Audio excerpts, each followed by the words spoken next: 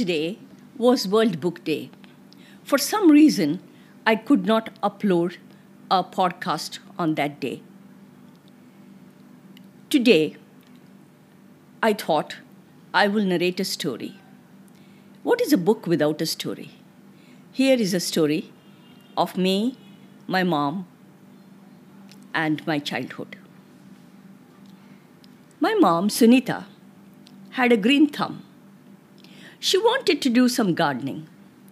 A huge bungalow with a lot of space in front and at the back at the police quarters in Mysore. 2 small children, a husband who kept to odd hours. She needed help.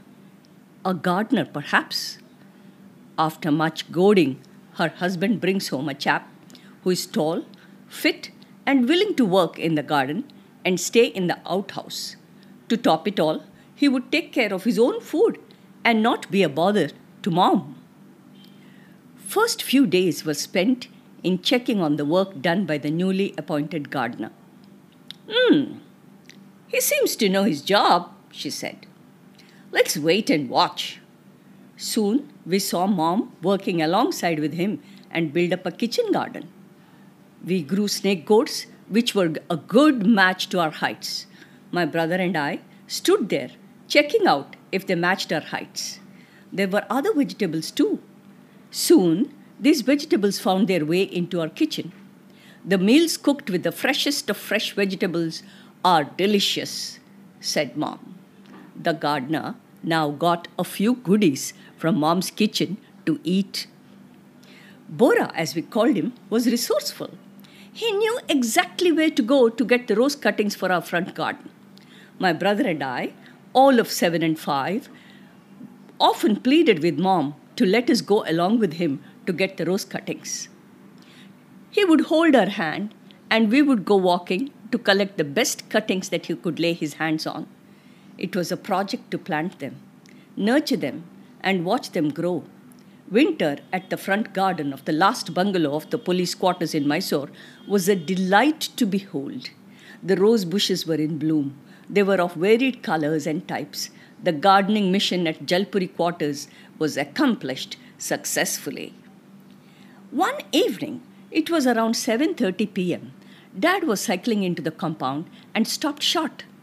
A huge king cobra slithered past him into the rose bushes. There was panic.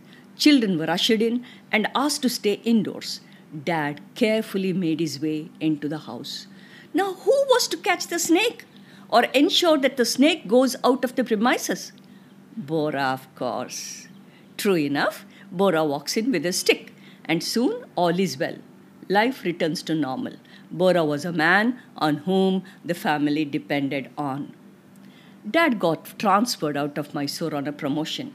We had to move out. Bora was given a fond farewell. That evening, Mom and Dad generally spoke about Bora and the work that he had done for us. At that point, Dad mentioned about the background of Bora. Here it goes. Bora was a farmer. He had served a prison sentence after killing somebody with a scythe in the fit of anger.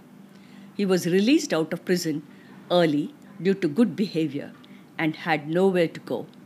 Mom wanted a gardener, and the rest is history. Would Mom have treated him the way that she did had she known the truth? Hard to tell.